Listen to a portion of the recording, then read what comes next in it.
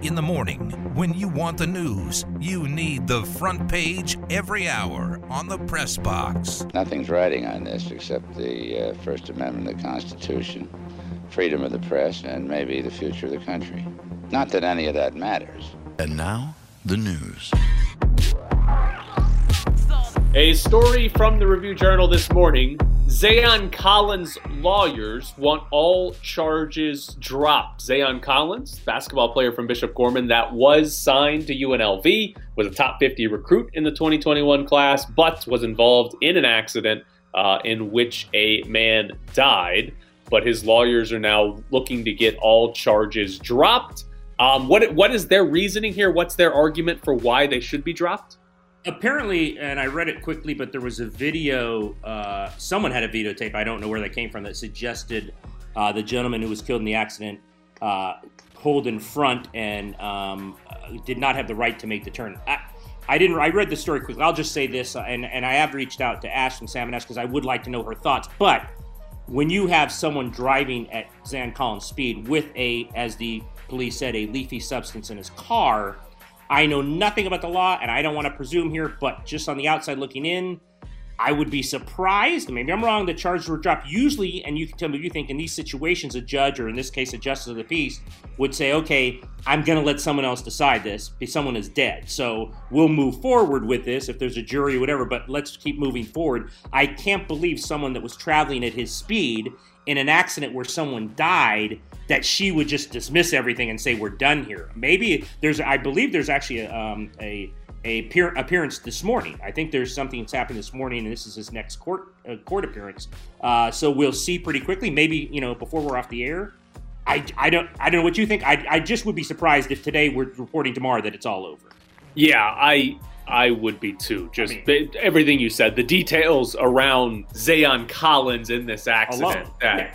I don't know. It's got to be hard that you just throw that out. But I'm like you. I don't know the actual legal details of what would determine if it gets thrown out or not. But that would seem a tough thing to do given the circumstances of a man dying, Zayon Collins driving over 80 miles an hour, and Zayon Collins being under the influence.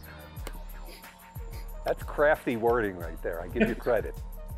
UNLV has reached out to Texas A&M transfer Jaxson Robinson. He was a freshman last year, only played 14 minutes a game, 2.1 points per game. But he was a four-star top 70 recruit in 2020. He's also had some other power conference teams offer him, like Ohio State, Oklahoma, Oregon, Penn State. So he's got a lot of offers there. But what is interesting about Jaxson Robinson and Texas A&M, he's from Oklahoma. And when he chose Texas A&M, Oklahoma was one of his finalists, was one of the final four schools he was choosing between.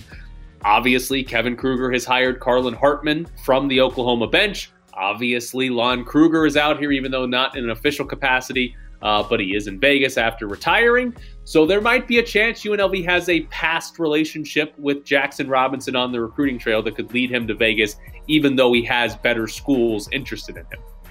Yeah, so usually I think you'll agree on this situation. It comes down to two things. One, if his main, concern, which I assume it is a main concern, playing time, shots, whatever, that's what Kevin Kruger, as we've said in the past, that's what he's selling right now. You're not beating those other schools or many of those schools just on name. It's not happening. So if this is a kid who wants to stay at Power 5 level, and Ohio State or whoever convinces him, look, you want to go to the tournament, you want to play deep in the tournament, whatever, they're not going to get this kid. But if the most important thing to him is to play a leading role and you can sell him on playing time, then they might have a shot. And there is, the Oklahoma connection. Usually there's a lot of connections with a kid like this in terms of who recruited him before, what assistants or other places. So the chances UNLV has a kid like this is they can sell him on playing time and roll. But you're not, because again, you're not beating Ohio State, Colorado, Oklahoma, Oregon, schools like that just on one-on-one, and, we're better than them. So we'll see. Kevin continues to reach out to Power 5 kids and try to bring them in, so he's been successful so far with a few of them. It's interesting that with Jaxson Robinson, because what you just said about selling them on playing time, if Jaxson Robinson were to, let's say he commits to UNLV and he's coming to UNLV, then UNLV would have four guys to play on the wing. Jaxson Robinson, Nick Blake, Donovan Williams, and Justin Webster.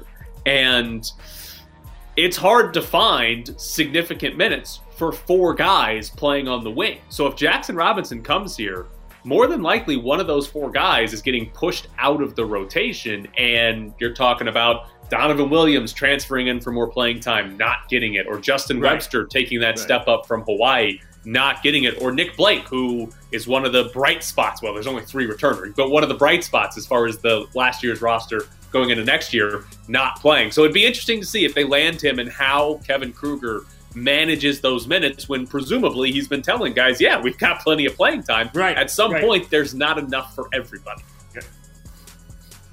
Is anyone else worried that when you Google Kevin Kruger, the first image that comes up is him apparently wearing a UNLV jersey designed for Shaquille O'Neal?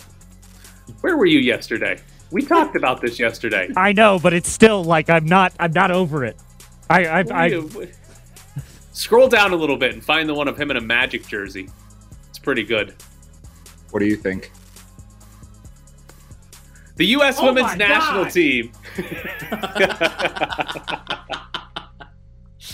The U.S. women's national team was drawn into a group with Sweden for the Olympics. Their group is the United States, Sweden, Australia, and New Zealand. The United States is ranked number 1 in the world by FIFA rankings. Sweden is number 4. And Australia is number 9. New Zealand's a little bit further back. But there's only 3 groups for women's soccer in the Olympics. Not many teams make it. I think 2 of the top 5 teams of the world did not make it in Germany and France. So it's small here, but this is the only group in the Olympics that has 2 top 5 teams and 3 top 10 teams by the FIFA rankings. Who's doing these draws? The same people as the Champions League, which screwed my Man City side? Right, exactly. It's ridiculous. Things? Meanwhile, Netherlands, I don't think Netherlands even has to play a top 10 team. Netherlands is in the top 5, but they gotta breeze to the knockout stages here. So U.S. women's national team should still do it. They haven't lost a game in they're at 30, 40 something straight games without a loss, so they should be fine. But we got screwed a little bit with this group here. Next question. The NFL has loosened its positional jersey number rule. So the NFL has had very specific rules as to which numbers certain players could wear. But now it's been loosened to where defensive backs and linebackers can wear 1 to 49. Running backs, wide receivers, tight ends, fullbacks can also wear 1 to 49 plus in the 80s. But quarterbacks, kickers, and punters are still limited to 1 to 19. Offensive linemen are still limited to 5 to 79. And defensive linemen are still limited to 9 to 90. My only question is this. Why do we still have any need for jersey numbers specific to certain positions? Why does it matter what number a running back or a defensive lineman wears? I'm not sure, but I know this was made because of what the NFL always does, and every decision is predicated on money, right? So guess what? This player changes from 42 to 7. We're selling more jerseys. All these jersey switches, that's all this means. Why do this other than that, right? Did you have that many arguments or complaints from, Joe Linebacker that he really wants to wear number 2? Was he really worried about that? They kind of said, hey, if we do this, there'll be more jerseys out there with different numbers, and your favorite player, you can now buy yet another jersey from us. So when I saw this, I'm like, it's just all about money. I don't wear jerseys, so I don't know how big a deal this is. But I would like to see, Derek Carr in number 67. That'd be kind of funny, right? It'd be kind of funny. What's actually interesting about changing numbers is that if a player changes his number right now for next season, that player he has to buy out all of the inventory of his current jerseys. Come on.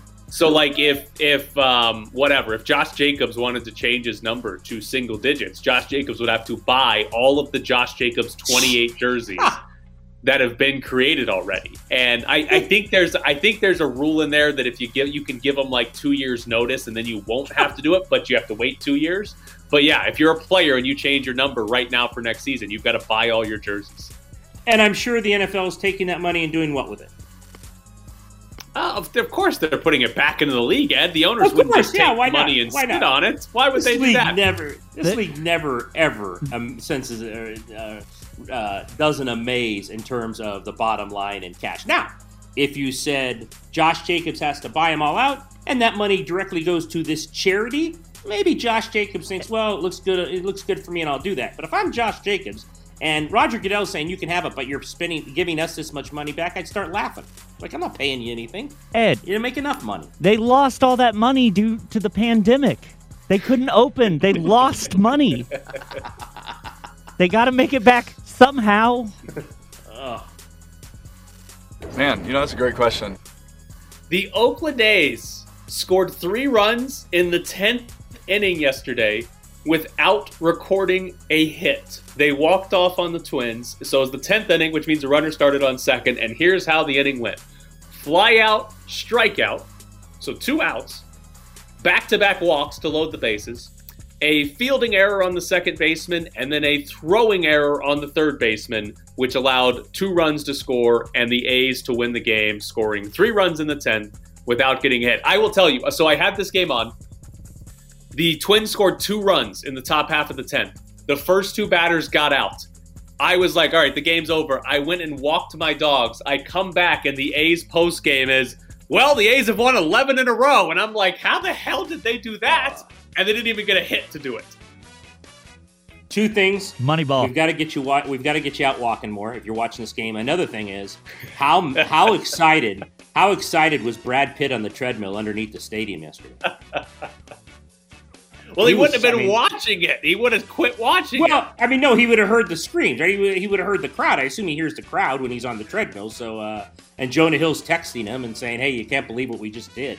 That's it's interesting. I shouldn't take a shot at you because I actually was watching the Padres Brewers because yet again the Padres lose 10-10. The Padres are closer to 4th place than 1st. I feel bad for them. Big series starts tonight in LA. Did the Corbin Burns guy pitch yesterday for the Brewers? I believe he did. I picked it up in the 7th inning just because I knew they were losing. If they were winning, I would have never watched it. Corbin Burns this year. You may have never heard of him before. That's okay. 4 starts, 24 1/3 innings pitched. He's struck out 40 batters and allowed 1 run. 40 strikeouts in 24 innings and allowed 1 run. He's unbelievable this year. Nobody's going to beat that guy. Oh, what if that guy starts game 1 against us in the playoffs and I'm with you? Oh, my God. It's April 22nd, Ed. Stop being worried about a 5-game playoff series. Coming up next, you know what? We're going to actually get into the Golden Knights game from last night because they clinched a playoff spot. I find myself always looking at need, and that's where you got to be cautious. You start chasing players instead of the whole idea of value is completely new to me, and that's something that I'm relying on. Joe Cullen and Bevel as coordinators, and Brian Snyder, who have extensive experience in the NFL, and then obviously Trent and his staff. So I'm a quick learner. I've been working at this now for about 3 months. And I can't imagine the last 3-4 weeks, this has been our entire life.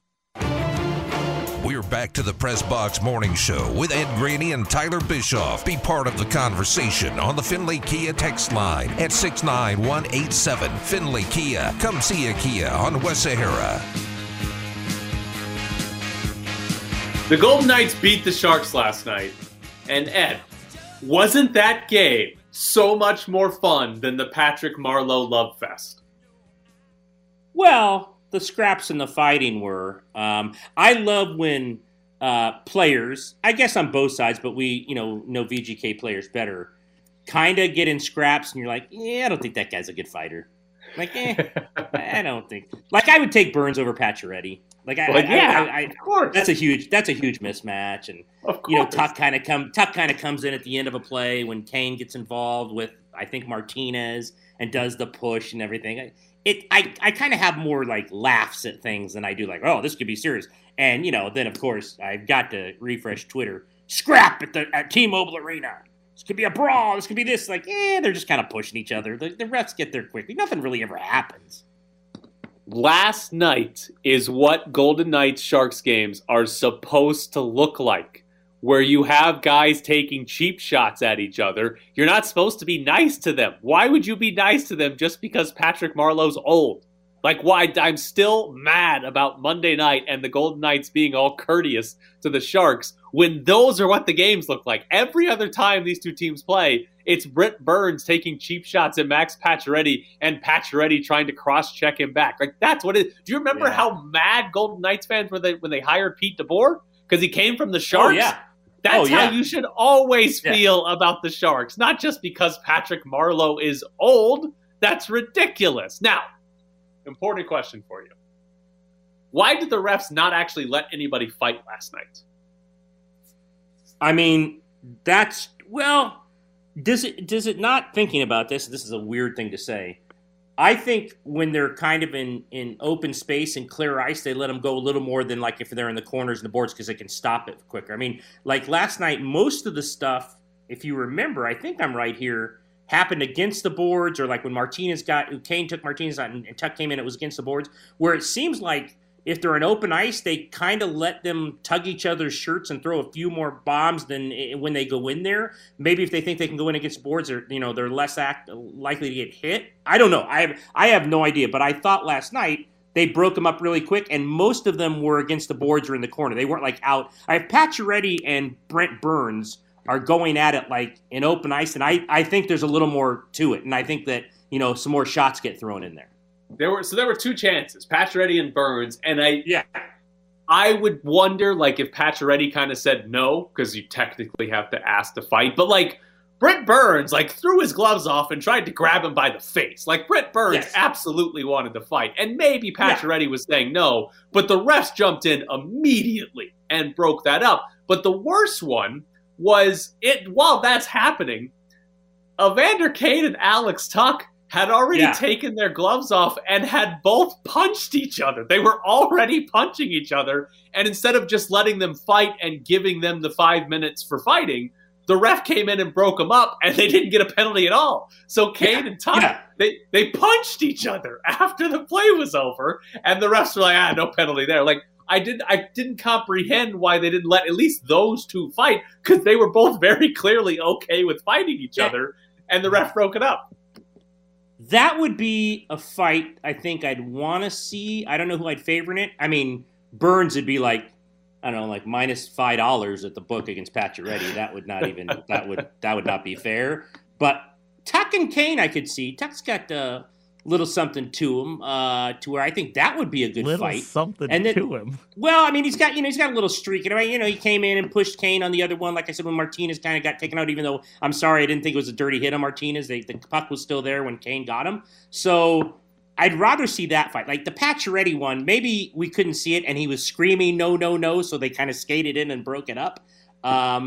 But yeah, there's just certain matchups you're like, this isn't going to be good. And then there's others like, let's see. Like, again, we all wanted to see Marleau grabbing little Jonathan Marchessault's helmet and Marchessault's arms flailing and Marleau just kind of laughing, but we never got to see that. Yeah, it would have been great if he got in a fight. Great. Has Alex Tuch ever been in a fight? Remember like a real one in the middle of the ice against somebody? Yeah, like where the refs actually let them fight, Like, I don't remember that. Has he ever been in one? Because he's kind of in that category of where he's a good scoring forward, so you wouldn't really want him to fight. Okay, here we go. He has been in a fight. 3 fights in his career. His first one came when he was in Minnesota. He fought once in the first season, or he fought twice in the first season. Has not fought since then. Okay, I mean. Alex Tuch's got to fight. You got to fight, man. Well, you can't. You got to fight again.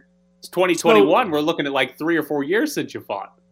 Okay, so he had 3 fights, but again, here's the thing, and I guess it's all subjective, or I don't know really who is in the basement judging which is a fight, which isn't. They got some guy back in New York, and that's his only job. But so to you, let me ask you this, because Kane and Tuch did throw punches, and then they got another little scrap later on. Like, to me, answer me this. What constitutes a fight? Like, do they have to be out in open ice where everyone sees it? I mean, was Burns and Pacioretty a fight? Okay, so that's the subjectivity. If you get a penalty for it. Yeah, you get a penalty for it. If the refs let you fight and you get the penalty. Like technically Kane and Tuch actually punched each other. Yeah, that should have been a fight. right? There were more punches in that 5 seconds than most Ryan Reeves fights. But for some reason, the ref said, no, you guys have to stop, even though, like, they had just punched each other and were still ready to keep going. Like, the ref, for some reason, that was the confusing part, is I didn't understand why you've got two guys, gloves dropped, already punched each other. I feel like normally you let them go. Like, they're separated from the rest of the shoving. I don't know. It was confusing. And Alex Tuch and Evander Kane fighting is, I feel like that's the thing. Like, Alex Tuch, he looks like somebody that could fight. Like, he looks like somebody at the Golden Knights that you would want if you were picking somebody to fight. He looks like he'd be closer to the top of the list than the bottom because he's pretty big. I don't know if he's any good at it, but he's pretty big, and he hasn't done it in like 3 years. So we need some more Alex Tuch fights. Get out there. I'm currently searching our logs, but unfortunately, all of the highlights that are fights are labeled fight first period, fight second period. So I have to look at them based on date created, and I'm just guessing. Can you play one for us? Just let's take a guess, and we'll just find like out out of the blue. Yeah, play like the first one you see. All right, here we go. Here's the draw at center. And we're going to have a fight. Yep, everybody just was standing around watching. It's going to be Reeves and Borowiecki. And you wonder if this has anything to do with the hit on Eakin from the last matchup. Reeves, walloping away. They tumbled down and the linesmen dive on top. There you go. Well, Cody Eakin was involved. So I was going to say, man, all that guy ever did was cause trouble. Jared, if you only have dates, February 21st, I don't have 2018. Dates. I thought you said you had dates. No, you only have first period. I had literally a fight first period, and I have it. Brutal. I have it sorted by created dates. I have one that's labeled Sabiza. Don't know who that is. Lucas Pisa. He was on the first team. My God. So, I forgot Alex Tuch's most recent fight was in the third period. So, against Calgary. I don't know if you have that information of who the game is. No, I do not. I'm glad of all the details to give, the period is probably the least important one. Yeah, shouldn't they have fight Reeves 1, fight Reeves 66, fight Pacioretty 0? Yes. And just kind of go through the names. I mean, any information at this point would be helpful. Like the date would be great. Give us one more. Give us another shot. Just trying out a third period one. All right, hold on. Let me find a third period one. Apparently, this team doesn't fight very often in the third period. Like third period's winning time. It's winning time. That's when the game's on the line. All right. Yeah, I got a Reeves third period fight. Like the ones that involve Ryan Reeves are all labeled. Okay, give it to us anyway. All right, hold on. Got to load it up. Whistle stops play. Look out now. A fight at center. Away from that scuffle. It's Reeves and McQuaid. Two heavyweights. An old-fashioned bout at center. Reeves reaches in. Several hard rights from Reeves. One return right from McQuaid. Another and a left jab from McQuaid. Trying to come with the right cross. Reeves protects. Comes back. Knocks McQuaid's helmet off. Couple of rights. On the back of the head. Reeves. McQuaid trying to shake his elbow guard loose. He gets knocked down by Reeves. That was actually a good call. Yeah, that was a really good fight. What are the odds the guy got really excited and there's only one punch thrown in that whole That's the great thing about radio. Yeah. Nobody can see it. Nobody can see. Nobody really knows. There wasn't even a fight. He made the whole thing. Have even been a fight. This might have been like during a timeout. Coming up next, Darren Millard joins the show. Moose, you just keep on moosing. This doesn't concern you. Maroon is not just a color. This is the VGK Update with Darren Millsy Millard. All right, Darren, I've got a very important question for you. What was better, the Patrick Marleau Love Fest on Monday or the mini melee that happened on Wednesday? They were both great in their own way, but I like the return to normalcy. I like the return to normalcy. Thank you. And the kerfuffle. Yes, Darren Millard agrees with me. This is what I'm here for. Thank you, Darren. That's all I needed from you. Isn't it amazing that they could put it all aside and let Patrick have his moment? And no, it's not amazing. They should have tried to beat him up afterwards instead of giving him high fives. Well, they tried to get Evander Kane at the end of the first period on Monday with Robin Leonard and Alex Pietrangelo, and then they went their separate ways. Yeah, and then they were all nice the rest of the time. Brutal. It was very unusual to see. Yeah. It was like a ceasefire for one night. It was strange, and then last night, right back to normal. Good on them. We pretty much put Burns as a minus $5 favorite against Pacioretty. We don't think that would be close, and yet we kind of were even on Kane versus Tuch. Tyler looked up. Tuch's had 3 fights in his career, but not one in a really long time. Do you like the odds on either of that, and do you agree with us on Burns against Pacioretty that might end pretty quickly? Well, I think Pacioretty's got some fight in him. He can get a burr under his saddle, and I think he's a big man and he's strong. I think that one's closer than people might expect. Evander Kane is named after Evander Holyfield. He's a boxer, and he's. I think that one's a quick one. I think there's some real skill there in Evander Holyfield. So I am. So what you're saying is I'm overestimating Alex Tuch's fighting ability. I would say that against Evander Kane, yeah, I would say so. I give Alex Tuch all the credit in the world for getting in there. I just loved how Dean Morton jumped in there and told them, "Look, you guys are the second altercation in a stoppage. If this happens, you're both gone." And they stopped immediately. It was like, Dad's home. Is that what it was? Listen, that was the reasoning there, because I could not figure out why the ref didn't just let him fight, just let him go.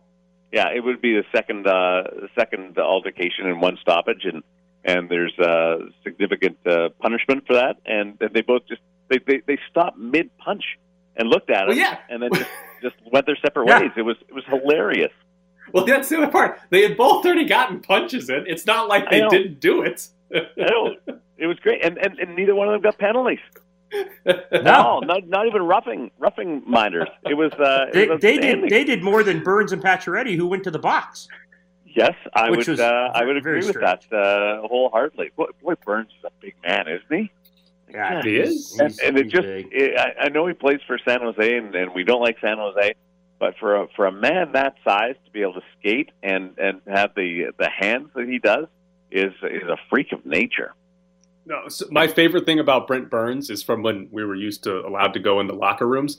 He would, after games, anytime I'd be in the Sharks visitors' locker room, he'd have 2 pieces of pizza. They'd be pushed together on top of each other, and he'd just be devouring it, and he wouldn't talk to the media until he finished his little pizza sandwich. And that's like the epitome of great athlete in the NHL, is just devouring 2 pieces of pizza on top of each other. Pizza sandwich. He does those Jack Links commercials in Canada with the Sasquatch, and it's awesome. It's seeing him with the Sasquatch together is one of those. Can you pick which one's which?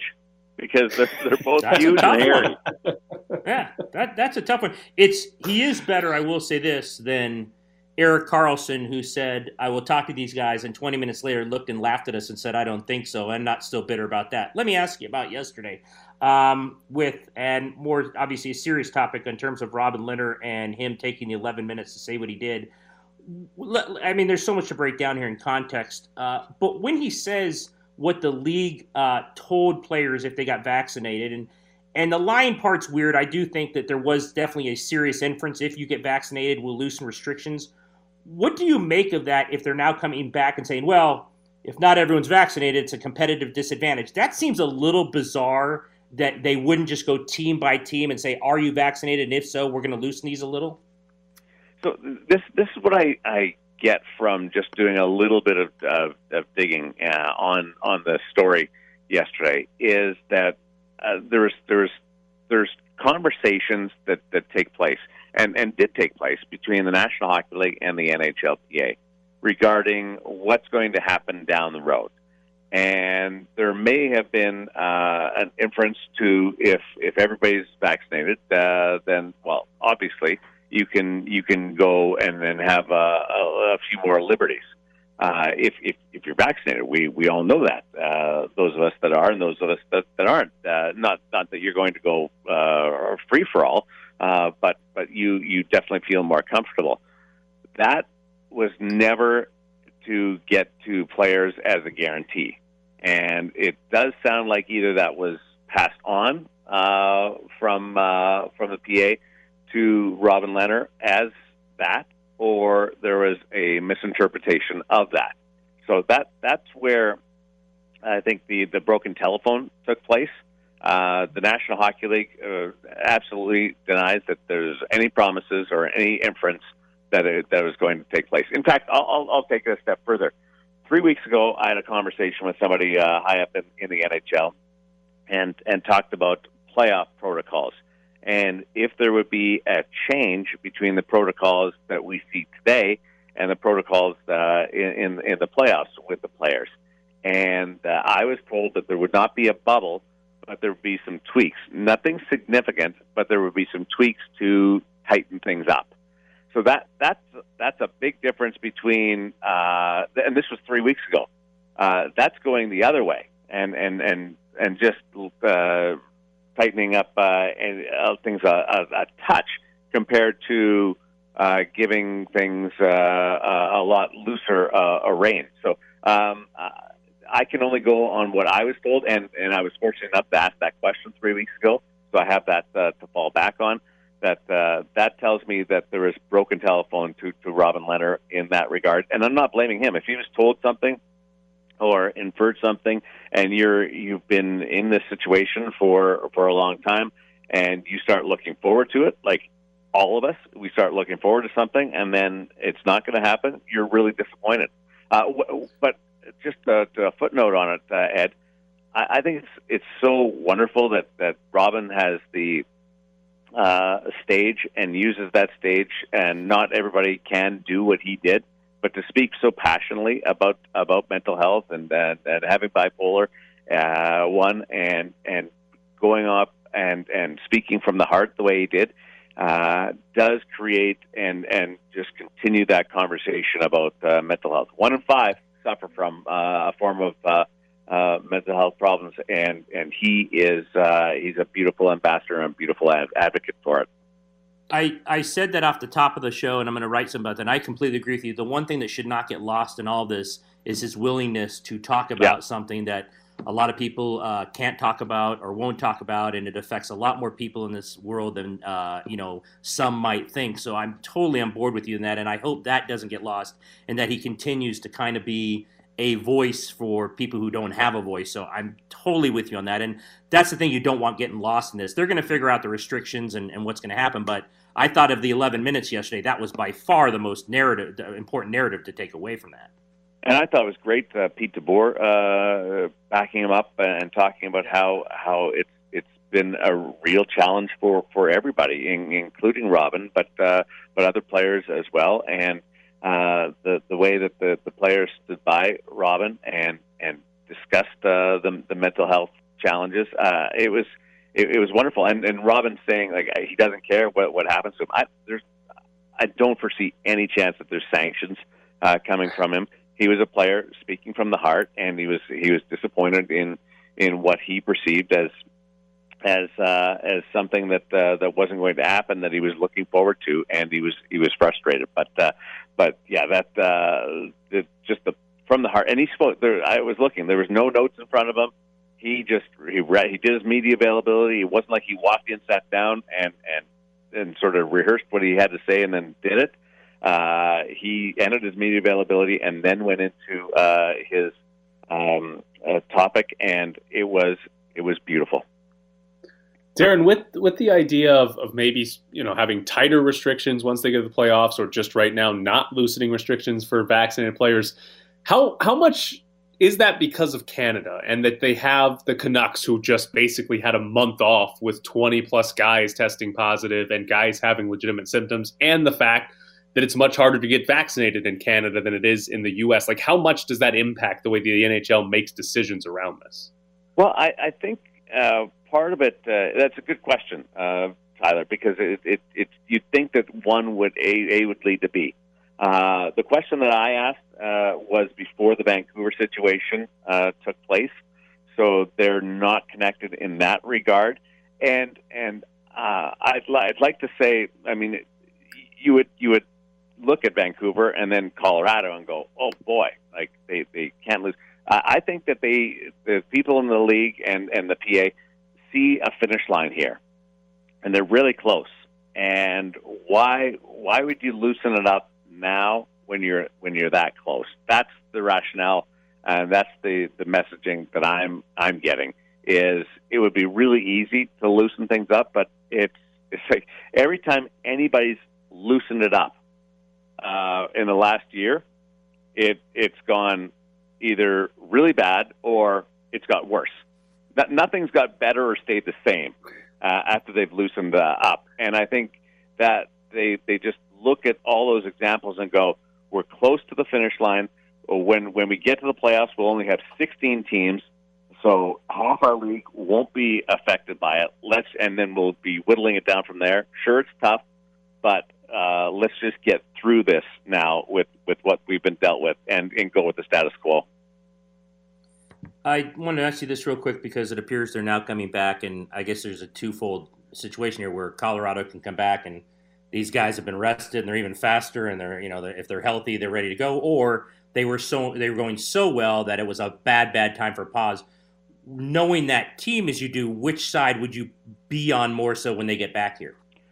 I've been trying to figure that out, Ed, and I can't. I watched like Buffalo and Philadelphia and New Jersey. Not great teams, but just decimated after they came back. Couldn't find any type of a rhythm.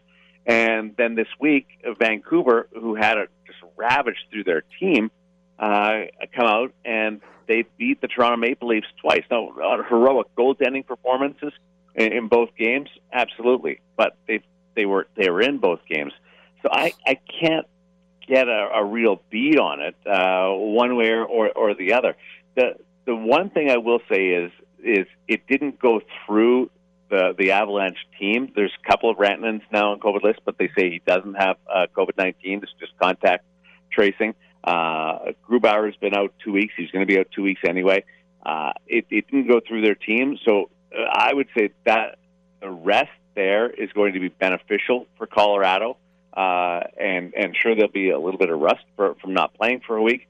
But in comparing it to the Golden Knights, Chandler Stevenson, who had the 3-game suspension, and he came back, and one of his teammates told me he looked like a rocket ship out there after 3 days just rest from not playing. I would think that you'll see a pretty impressive Colorado Avalanche on the stretch drive. Maintaining the pace that they were on, though, Ed, was ridiculous. If you put the last 12 games between the Golden Knights and the Colorado Avalanche together, you've got one of the greatest stretches in the National Hockey League. Yeah. Well, Darren, enjoy 5 of the next 6 days. You don't have a game. Enjoy your non-game days for the first time in a few months. You guys want to hang out? Not really. I don't know about that. You did agree with me today, so I like you a little bit more, but probably not that much. Look what I just did. I brought Ed Graney and Tyler Bischoff together to both go, I don't think I've ever Can you bring the McKenna guy? He seems very cool. Yeah. I'll guy send him over. I know one of the Grainies would like that. Well, you do that, my friend, you got a gift card in it for you. Oh boy! Did we just arrange prostitution? I don't know what's happening here, but we might need to get Darren off the phone before something else happens here. Thanks, Darren. Thanks, Darren. Matt Baker. Bye. All right. Coming up next, we'll ignore that. Bring Lionel Messi to Major League Soccer. It's time to find the sharp, brought to you by PropSwap, where smart sports bettors buy and sell sports bets. Go to PropSwap.com today and find the very best odds. All right, Nate won PSG easily yesterday. So, Nate, looking for your second in a row, where would you like to go today? All right, we're going to go to the overnight A-League game. Sydney Wanderers over Melbourne. We love this one. Yes, thank you. Western Sydney Wanderers. They play at 2:05 a.m. Pacific time. You can watch it on ESPN+. Thank you. We appreciate that pick a lot. Yep. I'll talk to you tomorrow. All right. Thanks, Nate. Of course you will. You're picking soccer. Oh. Talk to you next Wednesday. Listen. You keep winning. Listen, that's a risky pick. That's a risky. He could have picked Barcelona or Atletico Madrid. Both have games today where they should be pretty big favorites. So he had some easier games he could have picked. Like, what are the rules here? Because I don't really know any of the rules on this show. So can he pick like Gorman baseball? I guess. Yeah, I mean, we sort of, all right, so you had to pick a line, but then soccer doesn't really have a line, and so then we sort of just went, all right, pick soccer, and then people started picking baseball, and no one wanted to look up the run line. Okay. So your answer is yes. If you want to pick Bishop Gorman, go for it. Sure. I got no problem with it. If you pick Bishop Gorman, though, you have to tell us if they won, because I will not know. That is accurate. We will just call you the next day, and you can tell us whether they won or not, and that'll be it. Very good. The rules seem to change, but I'm with you. Yes, the rules do change every day. Yeah, all right. That's fine. Important soccer story here. There's a I don't reporter. believe you. Listen, they're all important, Jared. You guys have not gotten enough soccer. To be honest with you, we've talked about the Super League every day, and guess what? We're going to do it again today in Bishop's Briefs. But I think I could have done much more soccer this entire week. Like, I think we have missed a lot of soccer this entire week. I could have probably done 3 hours worth of soccer at least twice this week. It would have been great. So my email's been blowing up about that. So there's a reporter, an Argentinian reporter who's based in London, and he reported yesterday that Lionel Messi is interested in playing for Inter Miami of Major League Soccer in a few years. Messi's 33. Conceivably, he's got a few more years of playing as one of the best players in the world. He might leave Barcelona at the end of this year. And if he does, he could play somewhere else in Europe, conceivably, and then come to Major League Soccer and play for Inter Miami and David Beckham's team. If a 36-year-old Lionel Messi came to Major League Soccer, how many of his games would you watch? More so than I do now, for sure. I'd watch his games if I could. I mean, I'd watch. I mean, would I miss something that I, want to do more? Like, there are some games, like I'll say, I got to watch a game, I got to tape that no matter what. It wouldn't be that sense, but it would interest me more than maybe I am now, for sure. I would plan my days around it. I would plan my weekends around it. Dude, you were watching the A's and the Twins yesterday. It's not a big leap to say if Lionel Messi comes, you're not going to watch his games. Why wouldn't I be watching the A's and the Twins? It was like no. The question is, why afternoon. would you be? Oh man. No, why wouldn't I? It's the A's and the Twins are on. Why wouldn't it was 10-10 after 9 innings. It was fun. And then the A's don't even need a hit to walk off. But yeah, I would plan my days around Lionel Messi. You missed a walk off. I did, because there were 2 outs and they didn't even get a hit. I didn't miss a single hit. I missed the worst walk-off in the history of walk-offs. Like, you asked what's the worst way to win a game. That's it, Jared. That's it. Okay. No hits. Just scored 3 runs. I spend way too much since you. And by the way, I'm on that. You're killing me with telling me how that link of when I can look on my phone of how much I've been on it. It's just, I wish you would have never done that. Wish you would have never told me about that. But I'm on Twitter a lot. Give me let's just, I don't want to do a day, a week, how much time you spend watching sports. Okay, I do have a clarification on that. What is your definition of watching sports? Because when I say I was watching... There's a game on television and you're sitting down and you're somewhere... I'm not saying you're watching every pitch of a 9-inning game, but there's a game on TV and your main concern at that moment is what's on television. Right, okay. So like yesterday, I say I was watching the A's and the Twins. It was on TV. I was working on other stuff on my computer. Like, it was not my prime... It was more of I heard a loud noise and I look up to see what's happening type of event. So if that counts, I'm watching sports like every second of the day. In 30 minutes, I'm going to put on an Italian soccer game while we finish the show. But if we're talking like genuinely invested in what we're doing, a few hours a day. I mean, most Astros games I'm that way. Every Arsenal game I'm that way. And then there'll be some other fun games that I watch. So probably 4 or 5 hours a day of genuinely invested. And then, another 10 if it's on TV. It's on my TV. 10? Jesus. There's a lot of hours in the day. What else am I doing? Throw on a Netflix or something. Some kind of documentary every once in a while. I started Game of Thrones on HBO Max. Oh, I've started that. Yeah, so I've seen a few of those good for episodes. you. Okay. Yeah. I take back what I said. If you're going to go through Game of Thrones, then you've taken a little step up. Good for you. I like that. Well, I'll watch that. Some of it. We'll see how long it takes me to finish.